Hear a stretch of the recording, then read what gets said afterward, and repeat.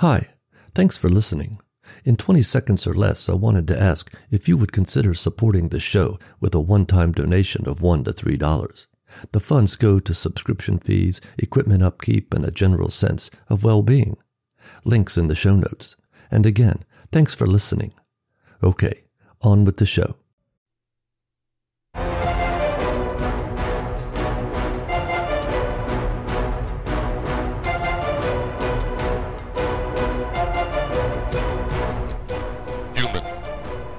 Extinction level loss.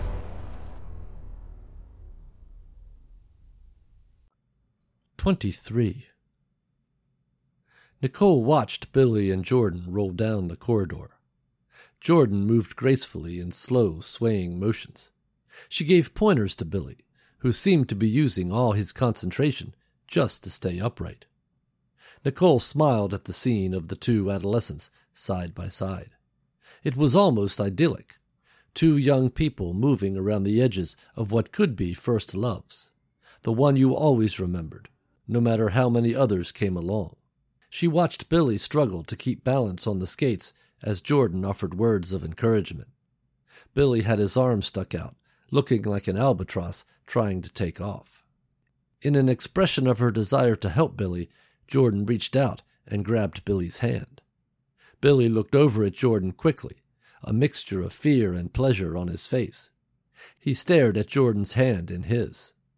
This sent a brick through his plate glass concentration, and his legs went out from under him.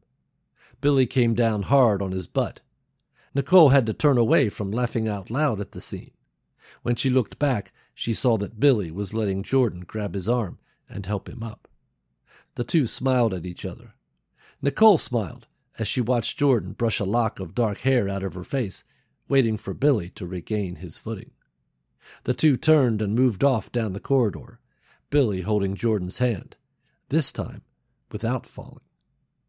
When they disappeared around the curve, Nicole turned back in the opposite direction. She almost ran into Paul. "Have you seen Jordan?" Paul said. "She's down the corridor helping Billy," Nicole said. "I don't want her alone with that boy. I told her to keep in sight," Paul said. He started after Jordan, but Nicole gently stopped him. "Hey, Paul, I would never dream to tell you how to raise your daughter, but they're just skating. Something that our survival depends on right now, okay? If Jordan can't teach Billy to skate like we need, it could put us all in jeopardy," Nicole said. Paul stared down the corridor and looked like he was ready to bolt. Finally, he looked up at Nicole. "Besides, Billy looks scared to death. I don't think Jordan's virtue is in any danger," Nicole said. Paul kept his gaze down the corridor, finally relaxing. "Can you show me the routes through the offices down to field level? Me, Walt, and Sam are going to have to run them fast, and to do that, we are going to have to practice," Nicole said. Paul nodded and led Nicole back down the corridor. Sam stood in the doorway, his foot placed to keep the door ajar. He held his rifle steady. The red dot laser rested on one of the balloons hanging from the ceiling. He waited. His radio blared to life on his hip. "Okay, Sam, Walt, you know the drill. When I say when, you guys take off through those doors and get out to the vehicles as fast as you can. We'll rotate out, 2 shooting, 1 timing. The winner of the round gets to sit in the chair holding the watch," Nicole said. Sam tightened the grip on his rifle, his body like a coiled spring, waiting for release. Down the corridor, Sam heard Walt begin firing. Taking it as his cue, Sam started taking out the balloons. Several seconds passed, then he heard Nicole's voice over the radio. "Go," she said. Sam turned and shoved his way through the door. 2 flights of steps brought him into a carpeted hallway lined with doors. He ran down the hallway and slammed through a door on the far right. This led to a large office space with cubicles placed about the room. Sam bobbed and weaved through them like a rat in a maze before punching through a door on the far end. This brought him into a radio broadcast booth with a door to the mid-deck seating level. Sam pushed through that and ran down 5 sections of seats to field level. As he hit the field, he noticed Walt running up to Nicole in a huff. Walt was catching his breath as Sam approached. Nicole clicked the stopwatch. Not bad, guys. Minute 40 for you, Walt. 150 for you, Sam. Beaten by an old man. You should be real proud, Sam, she said. Sam scrunched up his face and tried to catch his breath to respond, but Walt beat him to it. Old man? What do you mean old? Nicole turned and winked at Walt. Oh, I get it, man, Walt said. Nicole handed him the watch and turned to Sam. You ready to go again, Sam, or do we need to get you some oxygen? Nicole said. Sam smiled sarcastically at Nicole as if to say, very funny. Nicole looked at both of them. I'll go next with Sam. Walt, you time us. We're going to keep practicing until we can do it like machines. I want us as far under a minute as we can get, Nicole said.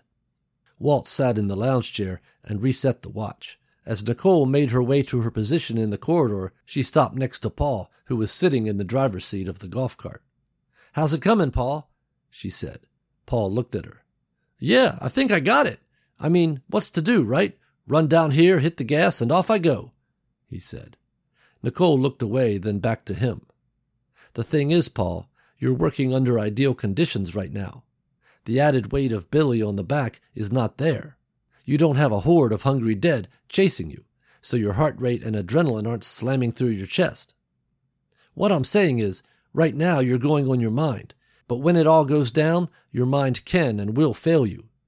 My dad used to tell his recruits that in any physical turmoil, the mind will quit long before your body will. You've got to be able to perform on autopilot, understand? You're only going to be able to do that through repetition. You have to go slow to go fast, you know? If you're getting tired, take your body through the motions of what you have to do at a slower pace. Build memory into your body. Paul nodded. Go slow to go fast. Huh. Your dad tell you that too? Paul said. Nicole smiled. Nope. Chuck Norris. I think in one of his moto books. Chuck Norris wouldn't stop and neither should you, yeah?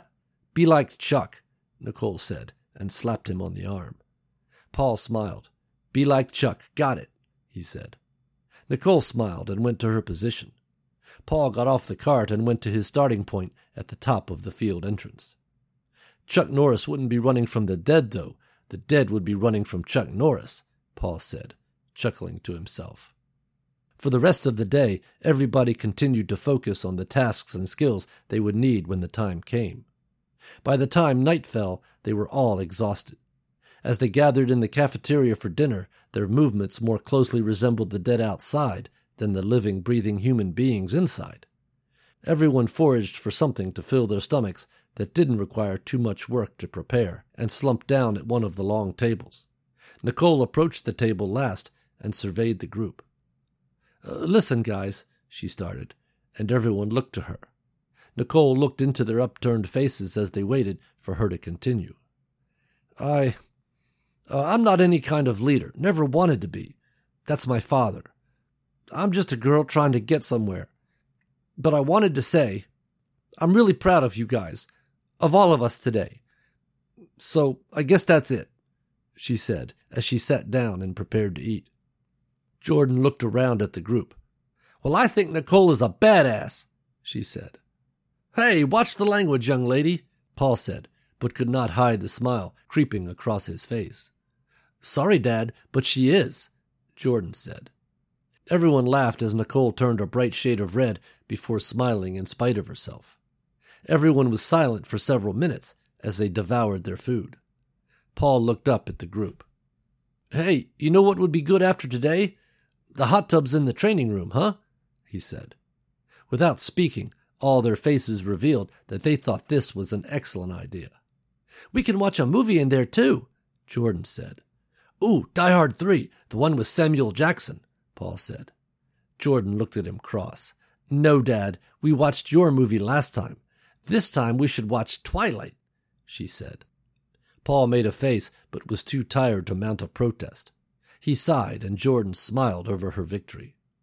Later, as everyone donned shorts and t-shirts found in the laundry room, they sat in the individual jetted tubs spaced around the room and let the water massage away their aches.